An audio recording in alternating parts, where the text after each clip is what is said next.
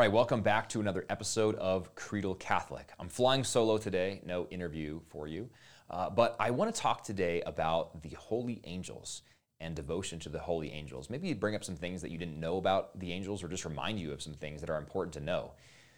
I've been reading a few books recently that have inspired me to cultivate a healthier devotion to the holy angels. And I think it totally makes sense when you think about it, right? If God made these creatures, and we'll get into all the sort of metaphysics of this, but if God made these creatures that are all around us, even though we can't see them, and that these creatures exist to worship God and to do his bidding, and not only that, but we each have guardian angels that help us, that protect us spiritually and sometimes materially, protect us spiritually and guide us to Jesus Christ, why not cultivate a devotion to them? Because these guys can be our friends who can lead us to the throne of God. What a powerful thing to think about. So I want to just talk about a few ideas about the holy angels, talk about what Scripture says, what some of the doctors of the church have said, especially the angelic doctor, Thomas Aquinas, who, by the way, is named that because he did a lot of work on the holy angels. And he was rather angelic himself, but primarily because of his work on the holy angels, he's called the angelic doctor. So I want to talk about a little bit of that today. I've got some notes here that we can go through. So the first thing, what does our faith say about angels? I mean, we talk about them sometimes. Oftentimes, when we think of angels, we think of the little precious moments cherubim that are in the Hallmark store, right? And it's this very sort of misleading depiction of angels because when we see angels appear in Scripture to people, when we see apparitions of angels, appearances, people are terrified, which is exactly why, for example, when Gabriel appears to Mary at the Annunciation, he has to say, "Don't be afraid," right? And that's a common theme when angels appear to mere mortals in Scripture. It's don't be afraid. Now, if angels looked like those little precious moments cherubs in the Hallmark stores, no one would be afraid at all, right? But rather, I think angels are in some ways a reflection when they appear, certainly a reflection of God's awesome power and grandeur and majesty, and so they can be scary, right? When we, as again mere mortals, encounter that can be a pretty scary thing. So we often sort of remember that they exist, but I think sometimes we don't have a good appreciation for what those angels are like. Let alone look like, okay? And so we'll talk about that. But first, I want to point you to the Catechism of the Catholic Church, section 328. Section 328 says, "The existence of the spiritual, non-corporeal beings that sacred Scripture usually calls angels is a truth of faith. The witness of Scripture is as clear as the unanimity of tradition." And section 329, "With their whole beings, the angels are servants and messengers of God." And section 331, "Christ is the center of the angelic world. They are his angels." So let's pause there just for a minute. I want to talk about that specifically because the fact that Christ is the center of the angelic world means that, again, as we read in section 329, with their whole beings, the angels are serving him and doing his bidding, right? And if that's also the case, that Christ is at the center, then any devotion to the angels will necessarily lead you to Christ. Because if their whole beings are spent serving God and serving Christ and being his messenger, then if you have a devotion to the angels, of course, you cannot help but be led even closer to Jesus Christ himself. So with that as sort of the backdrop, let's go into more about who or what the angels are. Now I say who or what, it is actually more appropriate to say who are the angels, because the angels are persons. They are persons themselves. They are personal beings. Now they are creatures, just like we are, but they are persons. That doesn't mean they're human beings. It means they have persons, or they are persons. They are, however, pure spirit, so there is no matter associated with them. They can appear, and obviously they do in Scripture, but that is in an apparition, right, where they sort of take on the material qualities for a temporary time so that they can appear to people who are composed of, not primarily, but composed of matter, like us. So they are pure spirit, but they also possess intellect and will, right? So we are not pure spirit. We are spirit and body. Angels are pure spirit, but they still, like us, possess intellect and will. So they can think and they can will to do things. But because they are pure spirit, they don't have bodies, obviously. So they don't have the five senses that we have: taste, touch, smell, etc., which means also that they have no passions, right? So our passions come from our taste primarily, right? You might be really into food. I love food, and I love food because I have taste, right? And so all of our tastes are good things, are things that God has created and given us to enjoy the material world that he has gifted us with. But angels don't have those things, and so angels are also not victim to the same passions of the flesh that human beings are. Now, we are in a biosphere, right? We live on earth. We inhabit this creation. The angels are not, right? So the angels can interact with this creation. The angels can interact with the material world, but they themselves are not material beings. They don't inhabit the same stuff, the same material stuff that we do, properly speaking. Also, this is interesting, each angel is of its own species. It is uniquely created by God. So there are categories of angels, or what we call choirs of angels, and we'll talk about that in just a sec. But each angel is created by God uniquely, or at least that has been the teaching of the church. We call the angels substantial creatures because each angel exists of and by himself, right? So they are not simply a personification of God's power in the world. They are actually individual persons, unique in species, one from another. But like us, of course, because they're creatures, they're contingent on God, right?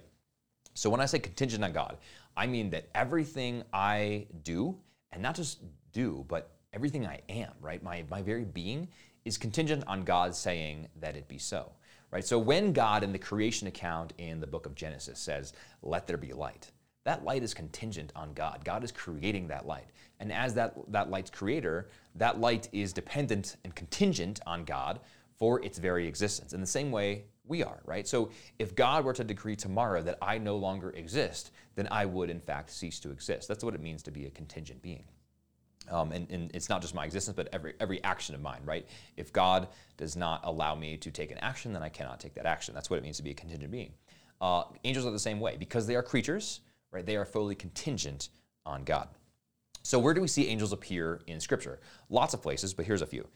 In the Garden of Eden, especially when they are set up by God to guard the garden from Adam and Eve re-entering. We see them visiting Abraham in what we might call a sort of proto-annunciation, a sort of type or a prefigure of the annunciation later on. So in visiting Abraham, they tell Abraham and Sarah that they're going to have a son, right? And that's why I say it's sort of a small picture of what's to come later in the annunciation to Mary. So they visit Abraham there. The angels stay Abraham's hand against Isaac when Abraham is instructed to sacrifice his only son Isaac. Angels save Hagar and her child. They lead the people of Israel during the Exodus to the Promised Land.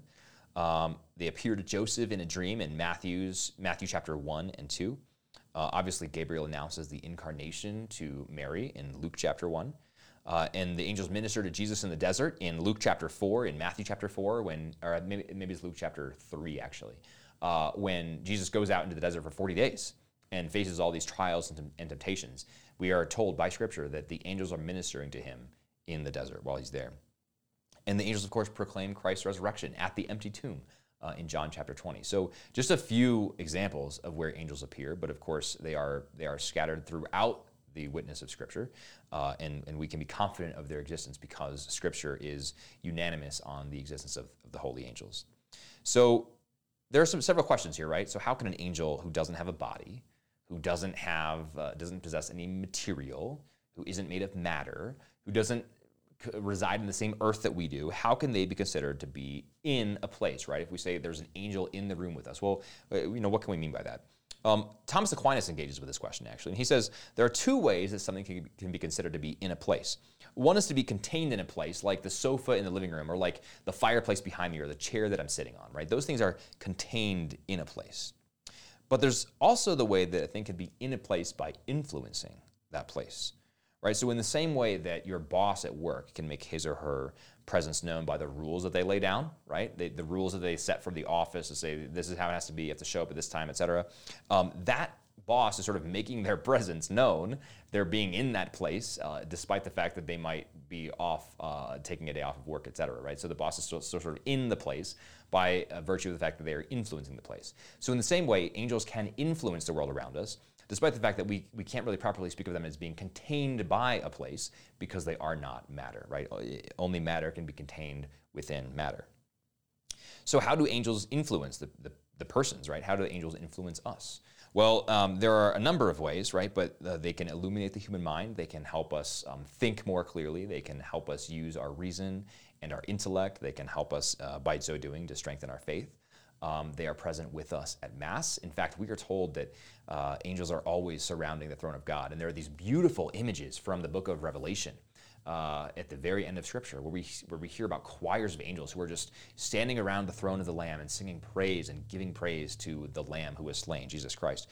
And so it's a beautiful image to think about that happening at Mass as well. I mean, Scott Hahn has a great book called The Lamb's Supper, where he explains or explores a lot of the imagery, a lot of the ways in which our Mass, every single Mass that's offered here on earth, is a prefigurement, is a type, is an anticipation of the final Lamb's Supper that we see described to us in detail in Revelation. And the angels surrounding the throne are key parts of that. And so it's beautiful to think about in Mass how there are angels permeating our space, worshiping the throne of God. I like to picture, especially when we sing the Sanctus, Holy, Holy, Holy, Lord God of hosts, heaven and earth are full of your glory. I love picturing the angels surrounding the tabernacle and bowing down with us and singing that same song of praise. So that's another way that they can influence us. They can also help us to enter more profoundly into prayer. So it might be a good idea to just ask the holy angels to help you focus, to tune out distractions when you're trying to sit down and offer prayer to God. Are there different kinds of angels? Yes, we already talked about how in one sense all the angels are a unique species, so they're all a different kind. But we can also talk about categories of angels or choirs of angels, and Scripture bears witness to these as well, with sort of greater and lesser support depending on the choir. But Scripture tells us about seraphim, cherubim, and thrones, dominions, virtues, powers, principalities, archangels, and angels. And those are in order from greatest to least. So right, when we talk about archangels, we think Michael, Gabriel, Raphael. We think the greatest of all the angels. Actually, no. According to the Church's teaching, and Thomas Aquinas specifically wrote about this, as did Pseudo-Dionysius the Areopagite, who wrote a book called On the Celestial Hierarchy, all about this exact thing. According to learned men like that and the teaching of the Church, that is not the case, right? The archangels are actually the second bottom tier of angels. And so Michael, Raphael, Gabriel, they have really important jobs. But if you think about it, what is more important than leading the Lord's armies, right? What is the most important thing that a creature can do? It's to worship. And so the roles of these, and we see this in the book of Revelation, the roles of these other angels, seraphim, cherubim, thrones, dominions, virtues, powers, two of dominions and powers we read about in Colossians, along with principalities. Virtues we read about in 1 Peter 3. And then seraphim are in Isaiah chapter 6, cherubim in Ezekiel chapter 10, and thrones, again, Colossians chapter 1. So we read about them in the book of Revelation, and they're bowing down and they're worshiping Jesus Christ at the center. That's the most important thing that a creature can do, is to worship the Creator. So it makes sense, right? There are all these choirs of angels, and most of them are surrounding the throne of Jesus Christ, giving him worship. So archangels and angels are at the very bottom, and those angels are the guardian angels, right? Perhaps not all of them. I mean, there's no way to know, but the guardian angels, it has been the teaching of the Church that guardian angels are of the lowest choir, the angels, right? So angels, archangels, principalities, powers, virtues, dominions, thrones, cherubim, and at the very top, seraphim. Okay. All right, now let's talk about the fallen angels, right? And I think this is a really important one, and we don't need to dive too deep into it, but fallen angels are an important thing to recognize too, because they are always warring against the soul, right? In the prayer to St. Michael the Archangel, we pray, St. Michael the Archangel, defend us in battle, be our protection against the wickedness and snares of the devil. May God rebuke him, we humbly pray. And do thou, a prince of the heavenly host, by the power of God, cast into hell Satan and all the evil spirits who prowl about the world seeking the ruin of souls. Those evil spirits are the fallen angels, right? And they are actually rooting for our downfall, for our demise, and for our destruction. They are agents of chaos, right, in the true sense of the word. Benedict XVI has this wonderful description of Satan as an unperson. And his point is that Satan is, by definition, chaos. He is the accuser. He is the father of lies. Those last two titles come directly from Scripture. And so Satan is about sowing unreality in the midst of reality. Satan is about making us see the world not as it is, but as he wants us to see it. Satan is not about an integrated personhood. Satan wants us to think the body is bad, the soul is good, perhaps. Satan wants us to have this Gnostic dualism with the way we approach the world. Satan wants us to not have integrated lives and not have integrated an integrated understanding of ourselves or an integrated understanding of God. And his fallen angels are exactly the same way, right? So Scripture is pretty quiet on the fall of the angels. There are a few passages, right? Jesus, for example, tells us that he saw Satan fall like lightning from heaven. But based on the teaching of the church and based on the witness of Scripture, we can say with some level of confidence some things about the fallen angels. The first is that all angels were originally created in a state of grace. Now, why do we say that? Because God is all good, right? So God makes all things good, and angels are created in a state of grace. This falls into the category of what the church calls probable doctrine, right? So this is not, you're not a bad Catholic necessarily if you have good reasons for objecting to this idea. And you explain why, right? So this is not dogmatic, but it's probable doctrine. And in other words, you should believe it if you don't have good reason to not believe it. So this is why Jesus says that he saw Satan fall, right? That would be a reference to the fall of Satan. But that fall was caused probably by an exercise of angelic will that rebelled against God with pride and envy. In other words, some angels, I talked about the primary role of the angels is to worship God, right? And that's in fact the highest calling of not just the angels, but of every creature. So the highest calling of them all is to worship God. And some angels didn't want to do that. They didn't want to give to God the place that is proper to themselves. So this is why Satan's very first act in influencing man in the Garden of Eden is to teach or to tempt Adam and Eve with the thought that they could be like God. Right, so Satan's whole desire is to be like God, and he passes that desire on to people, to Adam and Eve, and he says, "You're not going to die if you eat of this stuff. You're just going to be like God." Isn't that wonderful? Isn't that a great thought? Knowing good from evil. But this is also why we see the chief of the Lord's armies, Michael. The Hebrew name is Mikael, and that means who is like God. Right, so where Satan could not swallow, Satan's pride would not let him swallow this truth that God is God and he is not. Satan wanted to appropriate the powers of God for himself.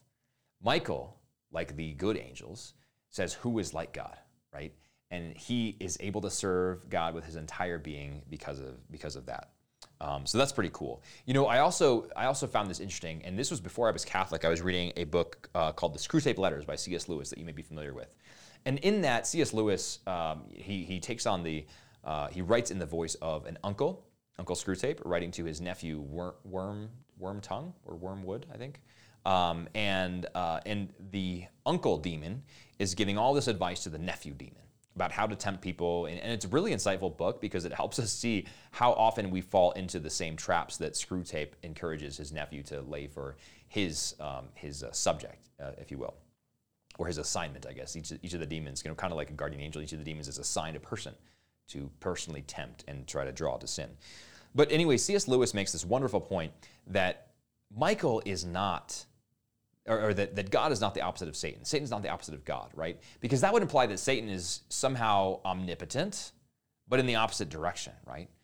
Which is a logical absurdity, because if God is omnipotent, that would exclude anyone else being omnipotent, right? Because one figure's omnipotence would necessarily preclude the omnipotence of any other person, right? Because if one person was omnipotent and could do anything that he wanted, that would mean that this person who was also claimed to be omnipotent would not have the power to override this one's omnipotence, right? So it's a logical absurdity to think that Satan's actually the opposite of God. And what C.S. Lewis pointed out is actually Satan's the opposite of Michael. Right? Michael is the one who says, who is like God. Michael's the one who heads up the Lord's armies. Satan's the one who could not stomach the fact that he was not like God, who now has his own army that's prowling about the world seeking the ruin of souls. And so we have Michael and Satan going head to head like this. But Satan is not the opposite of God. So that's another important thing to think about. It's not God versus the devil per se, right? In the sense that they're not two sort of rival beings. This is not a yin-yang of Eastern theology. This is not a cosmic battle of two equally arrayed forces of light and darkness. This is God who is omnipotent, who by his perfect will allows angels to fall, and those angels being in constant warfare with the good angels who are always intent on serving God. So I'll wrap this up here, but I want to leave you with a couple concluding thoughts, right? Why does all this matter, first and foremost? Why do we care about the angels?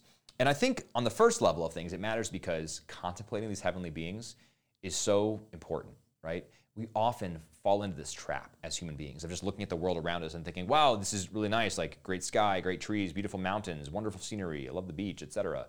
This smells really great. We get caught up in our senses, our five senses, right? And those are all really good things to do to appreciate the world that God has given us. But it's also important to remember that there is a reality beyond that which we can apprehend, right? So we can use our five senses to discern the world around us. We cannot use our five senses to know about the rest of the things that God has created, right? And God's creation indeed can transcend our five senses, believe it or not. And so just understanding that there is this whole angelic universe out there that is filled with creatures whose only will is to serve and to love God and to do his bidding, that's a pretty powerful thing to think about. And it also helps me feel like we've got people on our side, right? We've got creatures on our side, the holy angels, who are always fighting for us, always advocating for us, protecting us against those forces that are prowling about the world, and are joining us in worshiping God. So that's wonderful. I think on the second point, I would say that we need to nurture our spirit of faith against the spirit of the age. You know, Dr. Larry Chapp, who's a friend of mine, has been on the podcast several times. He said very pithily in the first interview I did with him, ours is not an age of faith. And this is something that Benedict XVI talked about at length as well. Even John Paul II. I mean, many great Catholic theologians and scholars, even in the past century, and especially in the past century, I would say. Ours is not an age of faith, right? So our faith and our reason tell us that the angels are real, that the angels are ministering to us, that the demons are real, that the demons are tempting us. Our modern age tells us that that's just hocus pocus, right? That of course that's not real, but no, it is. And I think finally, the third thing I would say is that we have guardian angels. It's something I didn't talk about a whole lot, but the teaching of the church, and this is building off of the words of Christ in Scripture when he said they're angels, right? Referring to the angels of people. The teaching of the church is that we all have a guardian angel that is uniquely assigned to us to help us get to heaven, essentially, to protect us primarily against spiritual threats, but perhaps also against physical, material threats, right? But we all have a guardian angel who is there constantly by our side, again, perhaps not in the physical sense that we talk about, something being in a place, right? But is there by our side, influencing us, helping our internal life, helping our prayer life, helping us approach Jesus. And if we remember that, that's great, right? Imagine if you're an athlete, right? And you say, I really want to go to the Olympics. I'm going to do whatever I can to get to the Olympics because I really, really want to go, right? If you're an athlete and you are assigned a personal coach and chef who will give you all the food that you need to get there, who will give you all the training you need to get there, you'd be a fool to not take advantage of that coach, right? Well, think of the guardian angel as our coach. And you've been assigned a guardian angel to help you get to heaven, right? And if you really want to get to heaven, rely on that guardian angel. Pray to that guardian angel to help you focus your prayer time. Pray to that guardian angel to help you calm your temper down when you're feeling your temper rising and you're getting tempted to sin. I mean, this is a great resource that we have, that the church teaches. We each have a guardian angel. So get to know your guardian angel. Now, I say get to know. I mean, what I really mean is cultivate a devotion to. I don't mean ask the name of, right? We do not own the guardian angels. We are not their creator. They are not subordinate to us, right? They are subordinate to God. And they are there to help us. But you cannot, for example, ask the guardian angel what his name is, right? That is an improper thing to do, because to name something is to exercise dominion over it, right? And you shouldn't also name your guardian angel, again, because of the same thing. You can't exercise dominion over it. That's something that Adam and Eve did in the garden with animals because God told them to, and because we exercise dominion over the earth, but we do not exercise dominion over the realm of angels, and so you can't do that. But I do encourage you to cultivate a devotion to your guardian angel, to pray to them. I mean, it could be something as simple as every day and every night, right? Ask them to assist you, to draw you closer to Jesus Christ. It could be a habit that you have every time you enter a church, right? To walk in and pray to your guardian angel and say, pray the Sanctus with me, and pray the Sanctus as soon as you walk into the church and kneel down in front of the tabernacle, right? So simple things like that, but think of them as your guardian angel. I mean, as your coach, right? To get you to heaven. So how can we live this out, right? I talked about some of those things, and I love the idea of doing the prayer, the Sanctus, as soon as you walk into a church with your angel. But I will close this episode with an Eastern Catholic prayer from St. Peter the Studite. And it goes like this. O guardian angel, protector of my soul and body, To your care I have been entrusted by Christ. Obtain for me the forgiveness of sins I have committed today. Protect me from the snares of the enemy, that I may never again offend God by sin. Pray for me, your sinful and unworthy servant, that through your help I may become worthy of the grace and mercy of the most holy Trinity and of the Immaculate Mother of our Lord God, Jesus Christ. Amen. So I'll put that prayer in the show notes. I also think the Angel of God, my guardian dear prayer that you may have heard before, or you may have prayed. You may pray regularly. That's a great one, especially to teach kids, because it's pithy, it's simple, and simply just asks our angels to pray for us and to help us. So I'll put that one in the show notes as well below. Comment on this video. Let me know what you liked or what you didn't like. And again, I'd love it if you clicked that subscribe button so you can be notified when more content comes out. So that is what I've got on the Holy Angels. And until next time, God bless you.